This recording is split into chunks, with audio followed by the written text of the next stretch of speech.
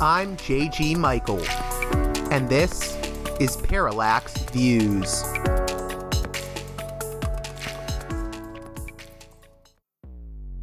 Hello, this is Mike Swanson. In a few moments, you're going to listen to another segment of Parallax Views. But before you do that, let me tell you about my new book, Why the Vietnam War. It's a sequel to my previous book called The War State, which has lots of positive reviews on Amazon. It's been out for years. But this one is a more detailed case study of how the American empire and national security state operate using Vietnam. And I believe it shows also how things work today, how policy is actually made and why. So grab the book on Amazon.com, Why the Vietnam War.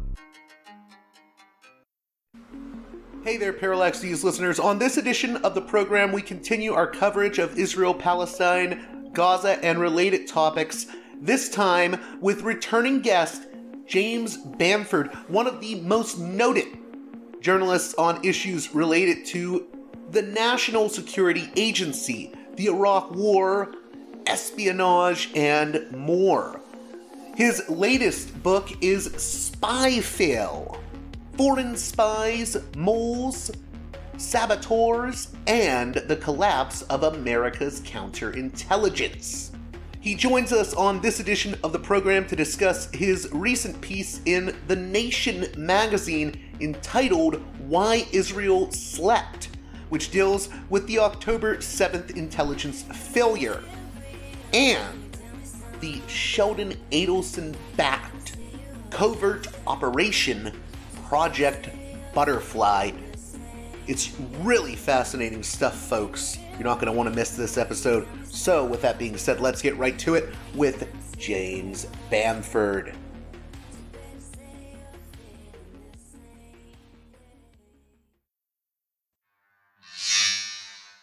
Welcome back to Parallax Views, a guest that I've long admired.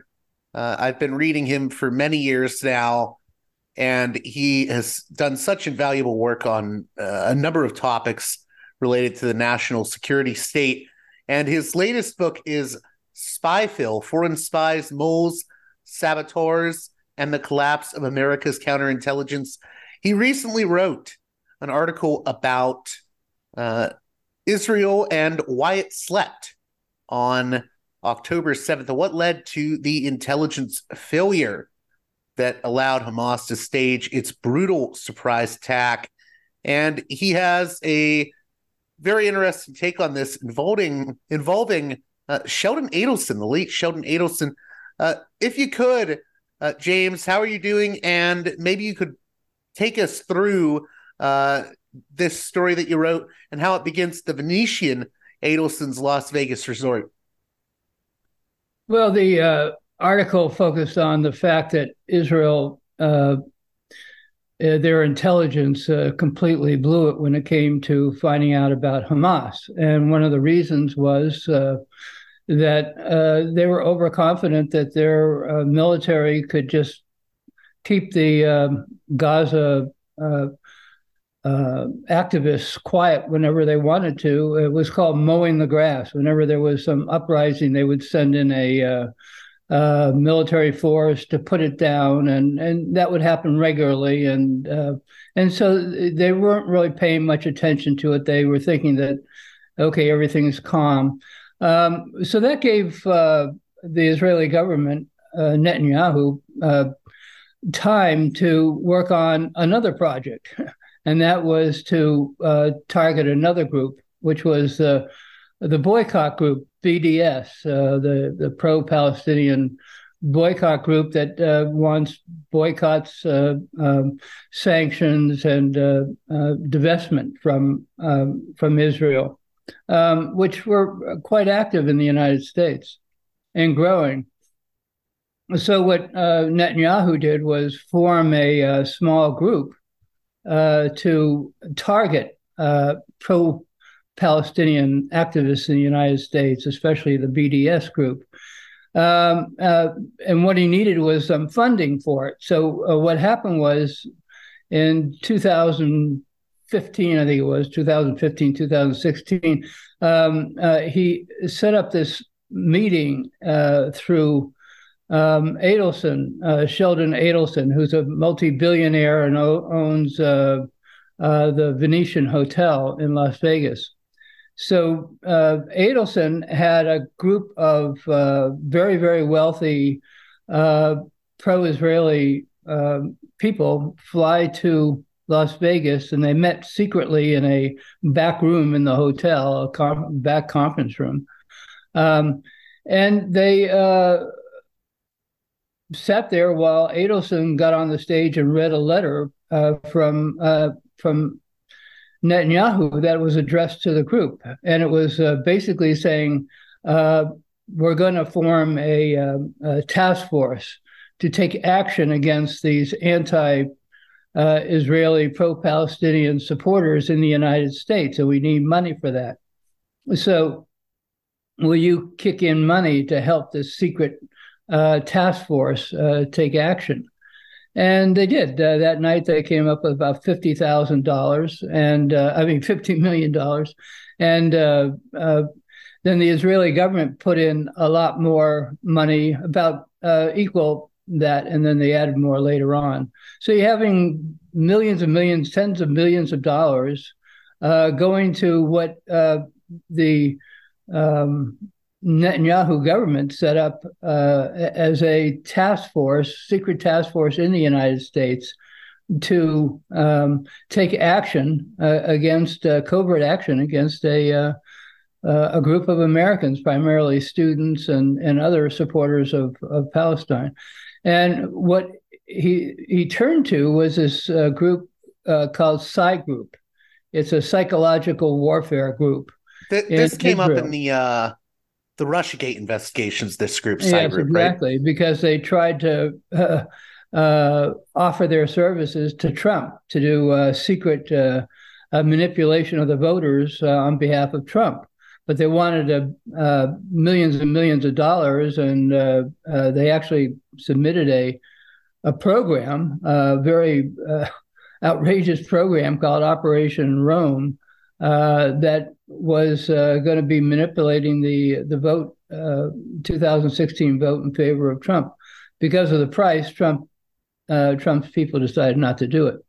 But they did go ahead with this thing. This one was called Project Butterfly. And what it involved was sending this group of from Psy-Group, this group of psychological warfare people, covertly to the United States, and the actual operational order leaked out, and what it said was that what we are planning to do and what we are doing is we're planning to damage the target's standing, reputation, cancel or disrupt events they're having, charges of persecution against them commencing and starting investigations of them, launching lawsuits against them,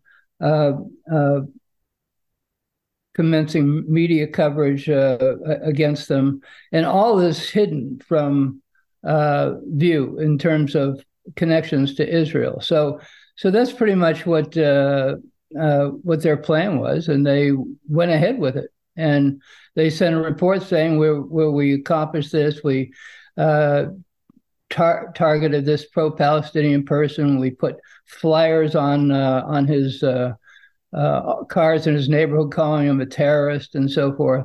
So all this is being done, and the FBI is turning, not looking at it. These are agents of a foreign power coming to the United States and launching a psychological war against American citizens. So, it was outrageous, but that's what was going on. In regards to some of the players involved with this, there's former Mossad officials involved with this Project Butterfly. Can you, who are the players involved, and what are some other details my listeners should know about to fully understand the scope of this project? Basically, the operation was totally secret. They didn't release names of who the actual people in Psy-Group was, but the person that was in charge of the operation in Israel was the minister of strategic, what was it, the Minister of Strategic Affairs. And his name was Gillian Erdan. Not many people have heard of him, at least at that time.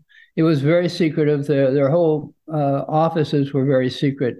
It was it wasn't part of Mossad. It was a separate secret organization that was designed to target pro-Palestinians in the United States and elsewhere.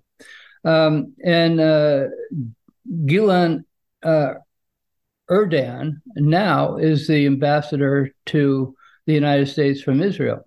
So he got a big promotion. He actually became the ambassador to the U.S. and the United Nations, and now they have somebody else as ambassador to the U.S., and he's the current ambassador to the UN. So this was at a very, very high level. This wasn't some low-level operation. This was done ordered by Netanyahu and his top covert operator there, Erdan.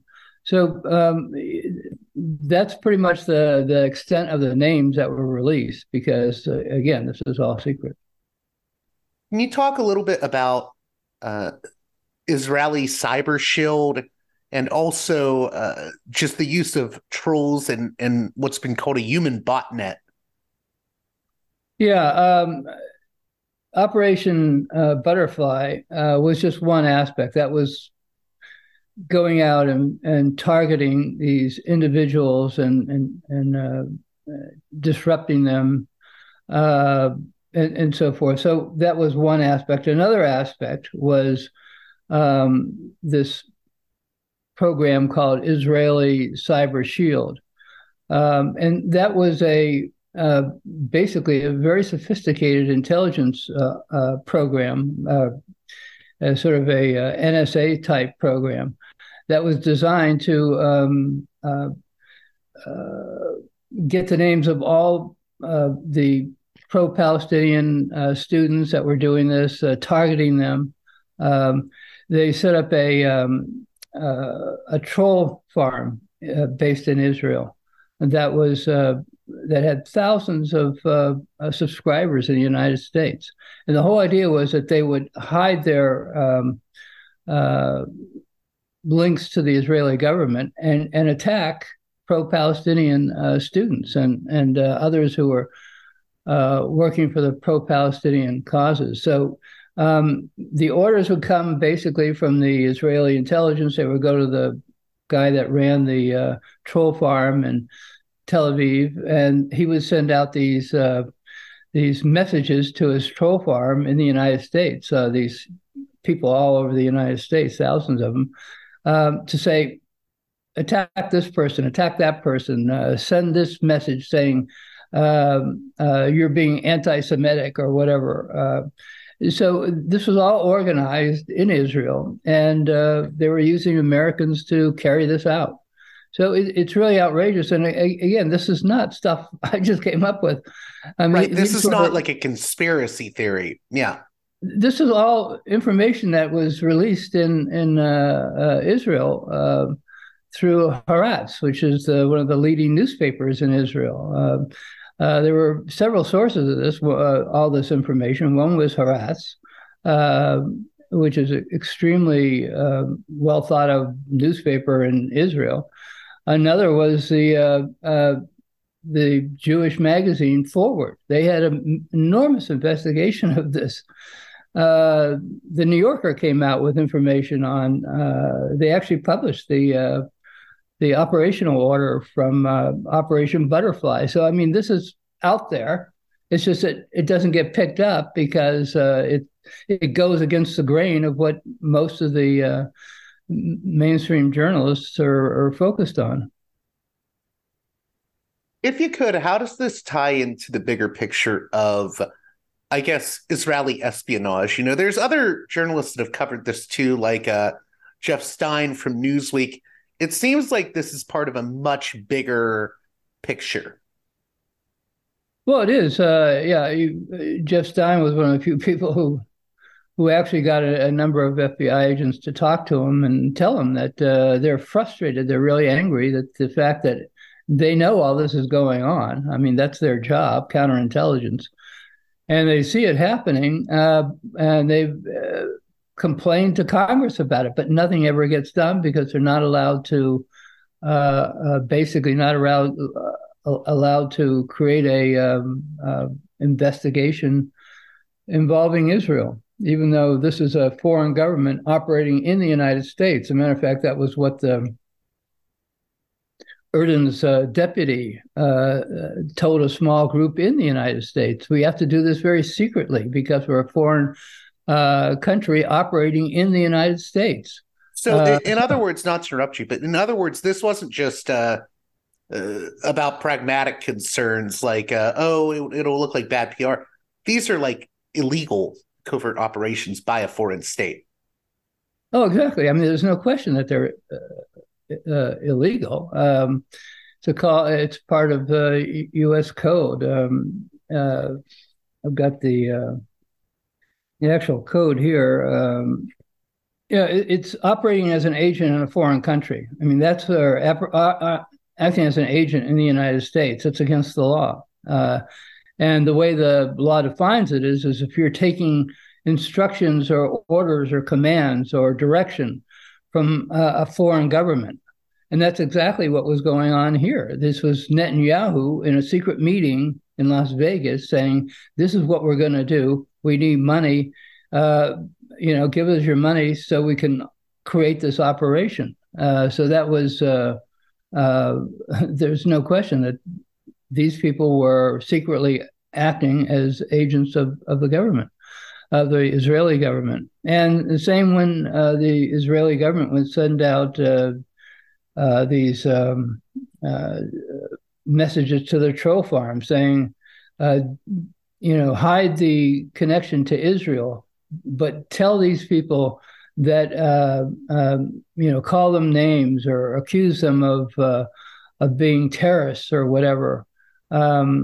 Those are the kind of things. And this wasn't just everybody. I mean, the troll farm directed their attention at Christian churches, at labor unions, and other groups. So anybody that was speaking out in favor of Palestinians was a target. In terms of the FBI, one of the agents, I.C. Smith, said dealing with the Israelis was, for those assigned to that area, extremely frustrating. The Israelis were supremely confident that they had the clout, especially on the Hill, to basically get away with just about anything. That was I.C. Smith, a former top FBI counterintelligence officer. Another one said, you catch them red-handed, and they shrug and say, okay, now, anything else? So they're frustrated. It's not the agent level. The blame doesn't go to the level at the agents of the FBI. It's the people who are in charge of the FBI, the Justice Department, and the White House and Congress. In regards to, Capitol Hill and this confidence that the Israelis had clout on Capitol Hill, as I.C. Smith put it, how much do groups like AIPAC play into that sense of clout, or other pro-Israel groups? Well, again, it's very secret. You don't know because, where's the major media investigation of this? This all goes on at a sub level, whatever the connection is between AIPAC, which raises money and then tries to get pro-Israeli candidates elected and so forth. Their connections, the people that are part of AIPAC, are some of the same people who were part of this group that were meeting at the Las Vegas hotel.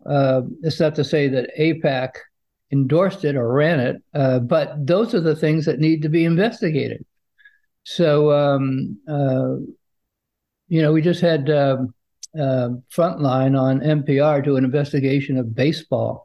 I haven't seen them do any investigation Israel in the last couple of decades. So maybe it's time to start looking into what foreign countries are doing in this country, besides Russia, which ended up turning up no connections between Trump and the Russian government. I know one of the pushbacks I'm going to get for this episode is, people saying, "Oh, why are you just picking on poor little Israel?" But I feel like Israel is one piece in a larger puzzle for me when it comes to foreign agents and groups and individuals that should be registered under FARA but aren't. I mean, now we're having this investigation into Mayor Eric Adams and possibly him getting Turkish money. Is this part of a bigger problem with regards to foreign agents and FARA? Yeah, it's an extremely big problem, and that was one of the reasons I wrote my latest book, SpyFail.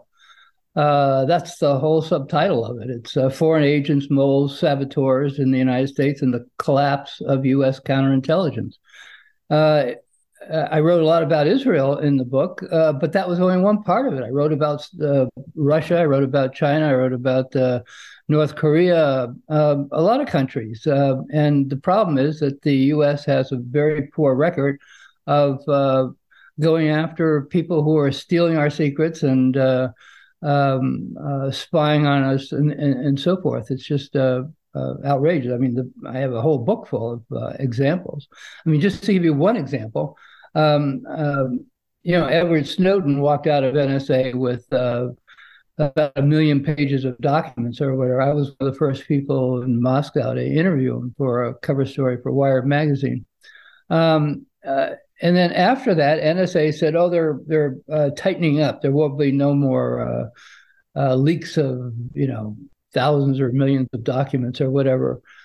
Well, just a year later or so, they arrested another guy who had walked out of NSA with over 500 million pages of classified documents. And nobody knew about it at the time. There was no security. He got away with it. Somebody else stole 3/4 of the NSA's cyber weapons that eventually got onto the internet and then got into the hands of the North Koreans, who attacked the United States and a lot of other countries with NSA's cyber weapons. Then it went to Russia, who attacked the Ukraine with those same NSA cyber weapons. So there's a lot of failures within the intelligence community in terms of protecting the United States public. Israel was one example. It's gotten a lot of news lately because of the war, but it's just one example. I also wanted to ask you, is there anything else you can add about Sheldon Adelson? Because he was a Republican megadonor, wasn't he? Well, he was the largest Republican megadonor. Yeah, he was the biggest donor to Donald Trump. Yeah, I mean, he's extremely close to Netanyahu. He has a newspaper in Israel that was always supporting Netanyahu. It was the biggest supporter in terms of the press. So there's been a close connection.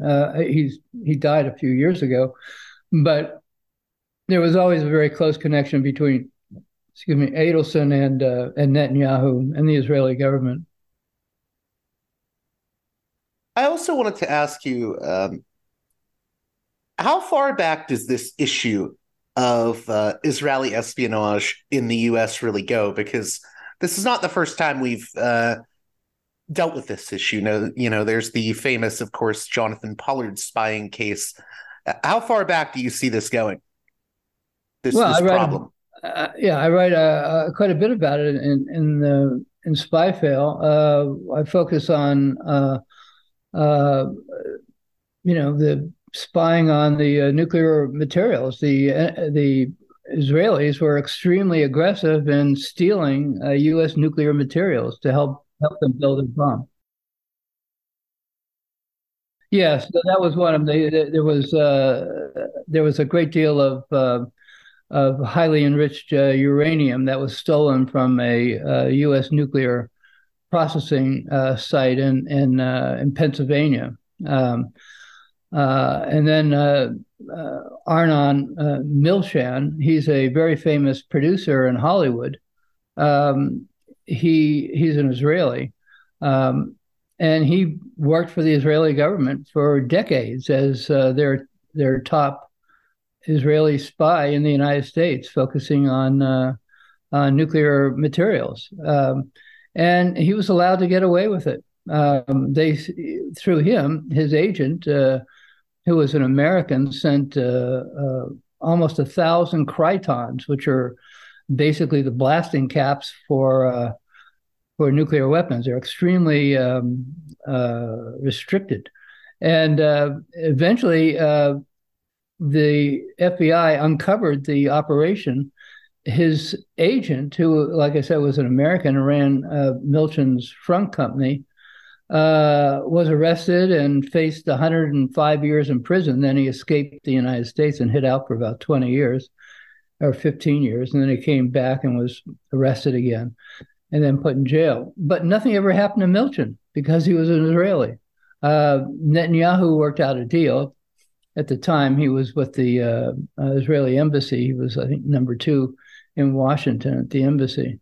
And he worked out a deal letting Milchan off. So Milchan's got $4 billion now. He's making movies left and right. He's one of the biggest producers in Hollywood, but he's never been charged with any crimes relating to the theft of this material. Just one or two more questions here. I don't want to go over ancient history, but I wanted to briefly talk about the Iraq War with you and whether you see it as relevant to re-examine how we got into the Iraq War in the first place today, because you've written a whole book about that, A Pretext for War. And there's also an Israeli connection to the neocons that gave us that war. Could you maybe just briefly speak to your analysis of the Iraq War and maybe why it's important to look back on that analysis at the current moment? Yeah, it all started with 9/11, and within a day, or I think that the very same day, September 11th, the intelligence community was very convinced that the person behind it was Osama bin Laden, who at the time was living in Afghanistan, and Al-Qaeda, his terrorist group. But there was this group known as neocons, neoconservatives, very conservative but very pro-Israel, who were adamant. They had been pushing and pushing and pushing that the U.S. Take action at some point. I mean, this is before 9/11. Take action against Iraq. And that was a position that that Israel really wanted. Israel wanted the U.S. to do something about Saddam Hussein. Well, 9/11 presented an excellent opportunity. So instead of going after Al-Qaeda and bin Laden, this group pushed the Pentagon to start going after Iraq, which is what led to the war in Iraq. I mean, the group that Iraq had nothing to do with 9/11, but it was this group that pushed the group of neocons that pushed the Pentagon and the White House. It didn't need much pushing. George Bush was very much in favor of the neocons anyway. So that was how we got into the war in Iraq. Ironically, it was such a disastrous war, and with hundreds of thousands of innocent people killed, including thousands of Americans. The British got involved in that, which they regretted. And after the war, they spent a year looking into how this happened. How do we get involved in this, and so forth. The U.S. hasn't spent one day looking into how we got involved in this. When Obama came into office, there were a number of people that said, "Oh, we should have our own, investigation into how this all happened, this crazy war in Iraq." But Obama was always afraid of controversy, so he said, "No, we're not going to look back. We're just going to look forward." And so we just, turned a blind eye to all that. And that's what happens in the United States, is that all these insane wars take place, and then we never look into how they happened, and then we get into the next one, which is potentially what may happen now. I think your essential analysis on the Iraq War is that, ultimately these neocons use their positions to more or less manipulate the intelligence or the intelligence agencies to make it appear that Iraq had weapons of mass destruction when they absolutely didn't. Yeah, what the CIA was actually coming out with information saying that there aren't any weapons in Iraq. I mean, it's just, it doesn't take a James Bond to figure this out. We have satellites that fly over Iraq every 90 minutes, and they can take pictures of something on the ground small as a pie plate or whatever. So we would be able to see if the Iraqis were building intercontinental ballistic missiles. And building a nuclear warhead is no use unless you have a delivery system, which is an ICBM. Well, we knew that they didn't have any ICBMs. So there was no logic. No country has ever built a warhead without having a delivery system. So if they didn't have a delivery system, the odds are they didn't have any nuclear weapons. Or if they did, how are they going to get them to the United States? Federal Express? I mean, the intelligence community knew that the Iraqis did not possess weapons of mass destruction. But that was some of the information that was coming from the CIA. And so what the Bush administration did was tell the Pentagon to form their own little secret intelligence organization to come up with alternative intelligence. And that's what they did. And then they sent this basically bogus intelligence to the White House saying, oh, yeah, they've got all these, nuclear weapons. And then they had all these phony sources, human sources that were lying to the intelligence community in order to get visas or money or whatever. And so it was a complete debacle. And as a result, lots of people were killed, and we never looked back into how this happened, which is one of the reasons I wrote the book about the war, A Pretext for War. One last question in that regard. I know this has come up often when talking about neocons, the sort of connection to Israeli hardliners. I think it's a difficult topic for people to grasp or talk about because I don't think anyone wants to push a line that this is like some Jewish conspiracy, and I don't think it is. I think the neocons were, I would say, ideological fanatics that to me, they were kind of Likud supporting ideologues. It's not really a question of some conspiracy of Jewish people, but rather ideological hardliners that were supportive of Likud. Yeah, I mean, neoconservative is not, doesn't say, that's a political term, it's not a religious term. So you had a wide assortment of people who were hardline evangelical Christians, Jewish, Protestants. You had a number of people that were neocons. The focus I put on it was on the political aspect of it.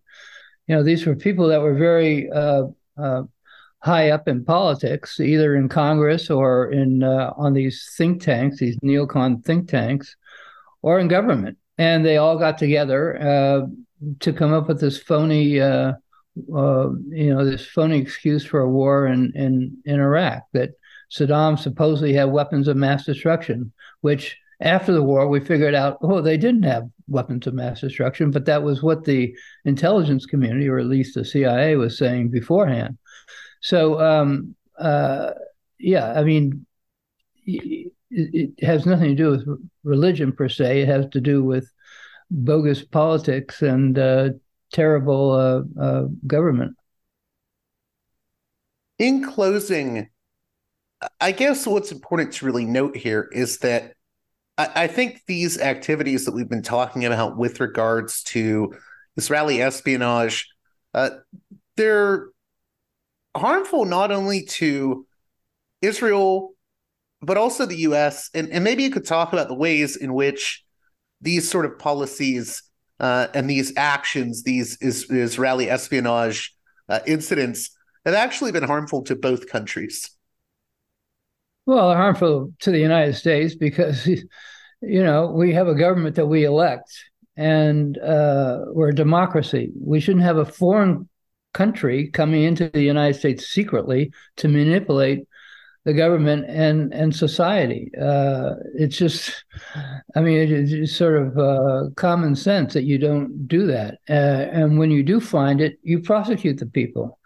One aspect in the book was where I wrote about Maria Butina, where they went after her. She was a Russian student in her 20s going to American University. And because of Russiagate, they needed to arrest a Russian, and they arrested her under basically a phony charge of being an agent of the Russian government. Just like after 9/11, they went after Muslims because that was the hot topic. And later on, they went after a lot of Chinese scientists because that was the hot topic at the time. So they go after these people, but they've never, Israel comes in here and launches these secret operations targeting Americans in the United States, and yet there's never any repercussions to the Israeli government for doing that. And as I said, how would you say that this has been harmful to Israel? Because I know there's going to be some listeners that will say, oh, it sounds like Jim is overstating the effect of this Project Butterfly on the intelligence failure of October 7th. But I should note, you're not saying that's the only intelligence failure or the only thing. No, I didn't say the relationship here is the fact that there's no doubt. I mean, Netanyahu has admitted that they blew it when it came to October 7th.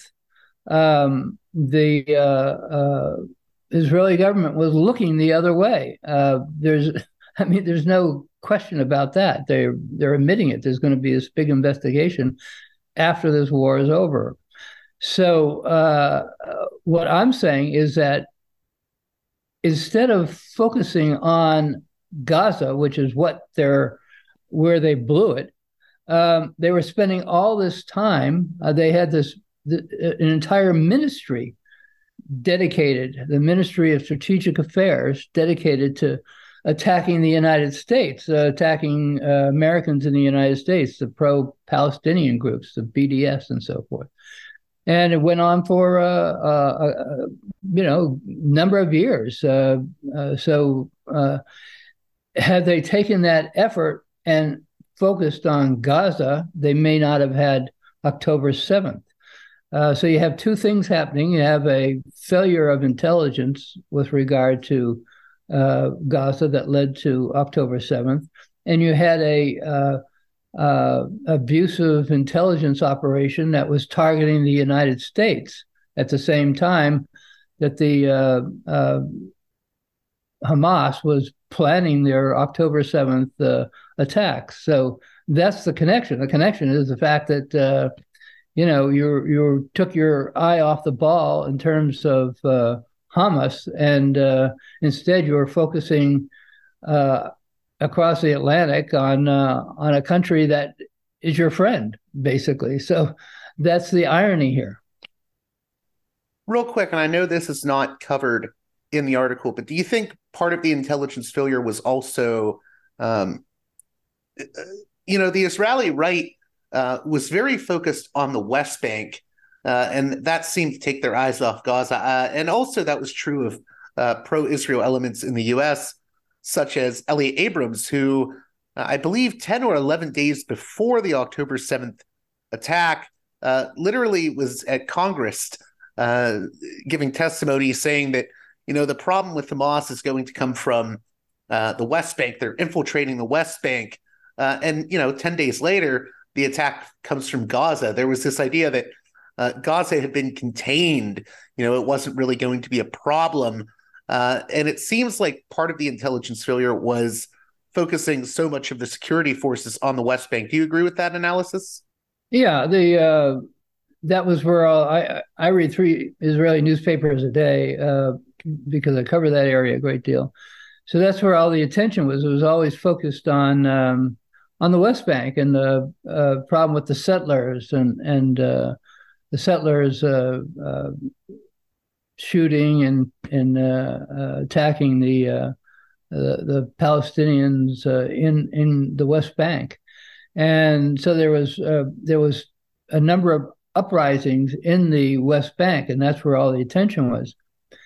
Hamas, as part of their plan, kept very quiet, and there was this assumption that they had decided that they were going to be basically good little boys and not cause any problems. What the Israelis didn't know was that they were communicating secretly. Israel was eavesdropping on a lot of their overt communications, in which they emphasized that they were not planning to make any trouble or anything. But the Hamas, what they did was they used these tunnels to have meetings. They kept the meetings almost exclusively with the military side of the organization and didn't let the political side of the organization know what was going on. And then when they did when they did communicate, they used hard lines, and the hard lines were in the tunnels. So you could communicate over a hard line where the hard line is buried in the tunnel without having the NSA or the Israeli equivalent of the NSA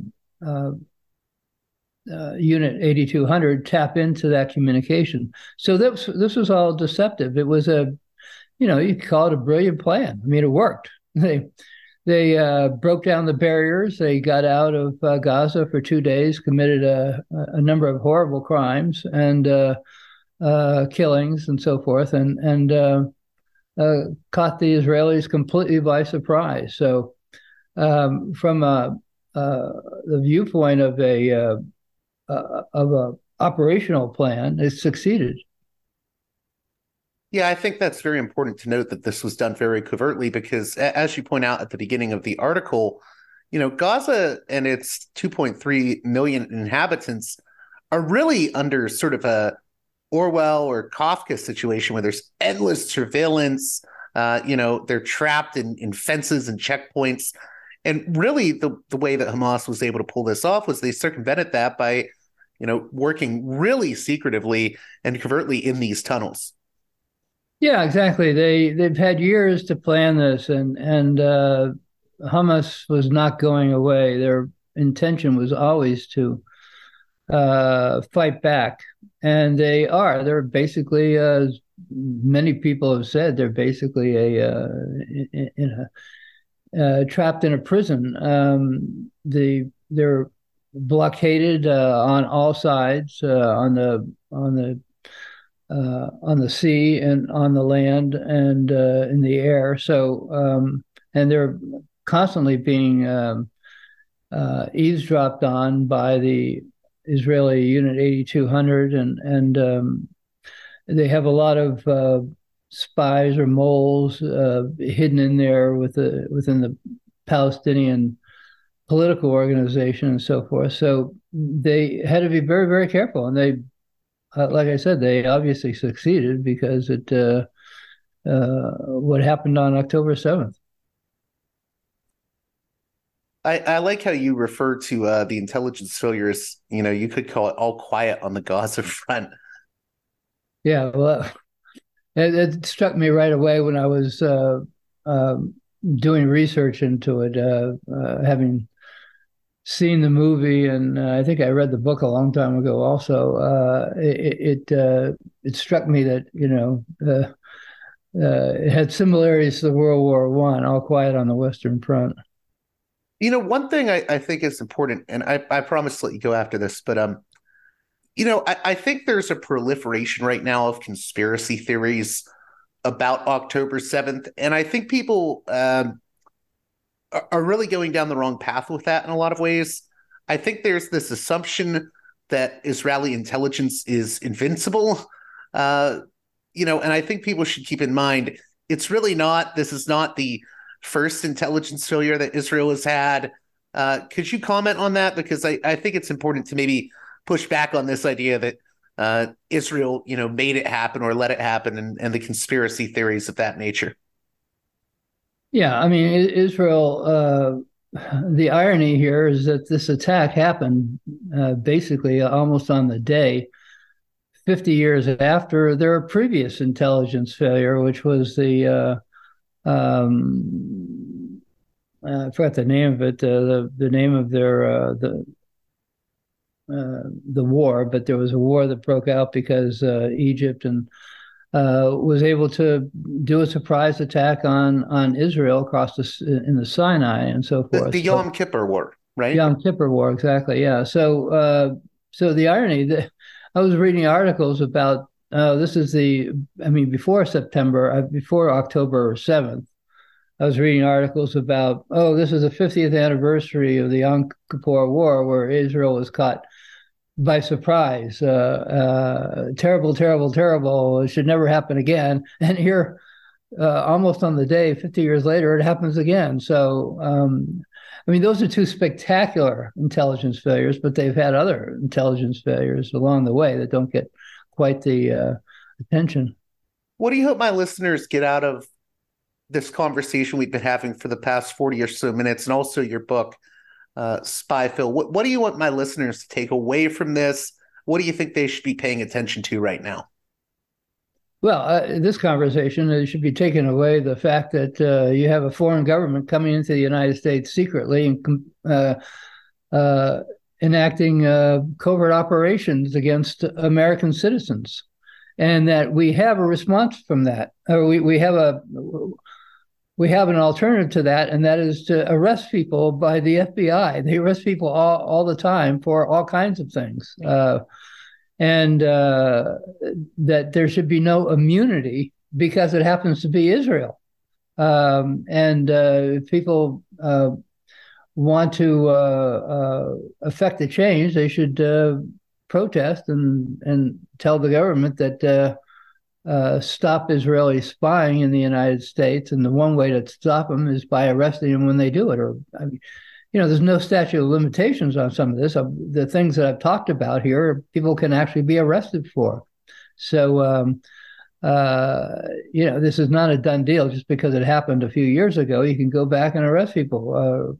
And all the things I'm talking about here, again, were things that appeared in major media. They appeared in the largest newspaper in Israel, and they appeared in the New Yorker, and they appeared in other places. The Forward magazine, which is one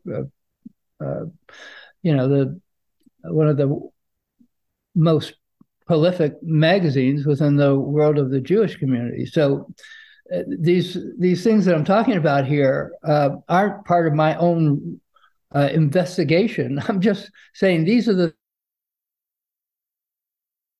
things that have happened that have been reported, and yet the FBI does nothing about it, and the mainstream media doesn't pick it up.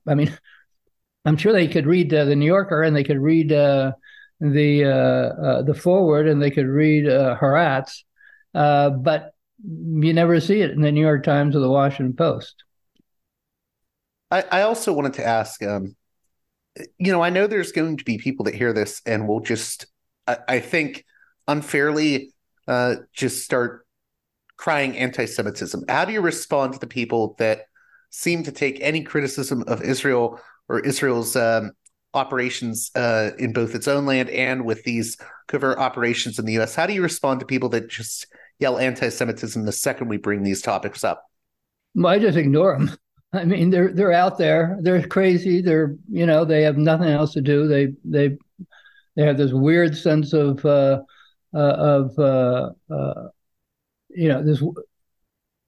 They don't understand the meaning of the word. First of all, Israel is a country. Israel is not a religion. Israel is a country. We don't have religions in the United Nations. We have countries.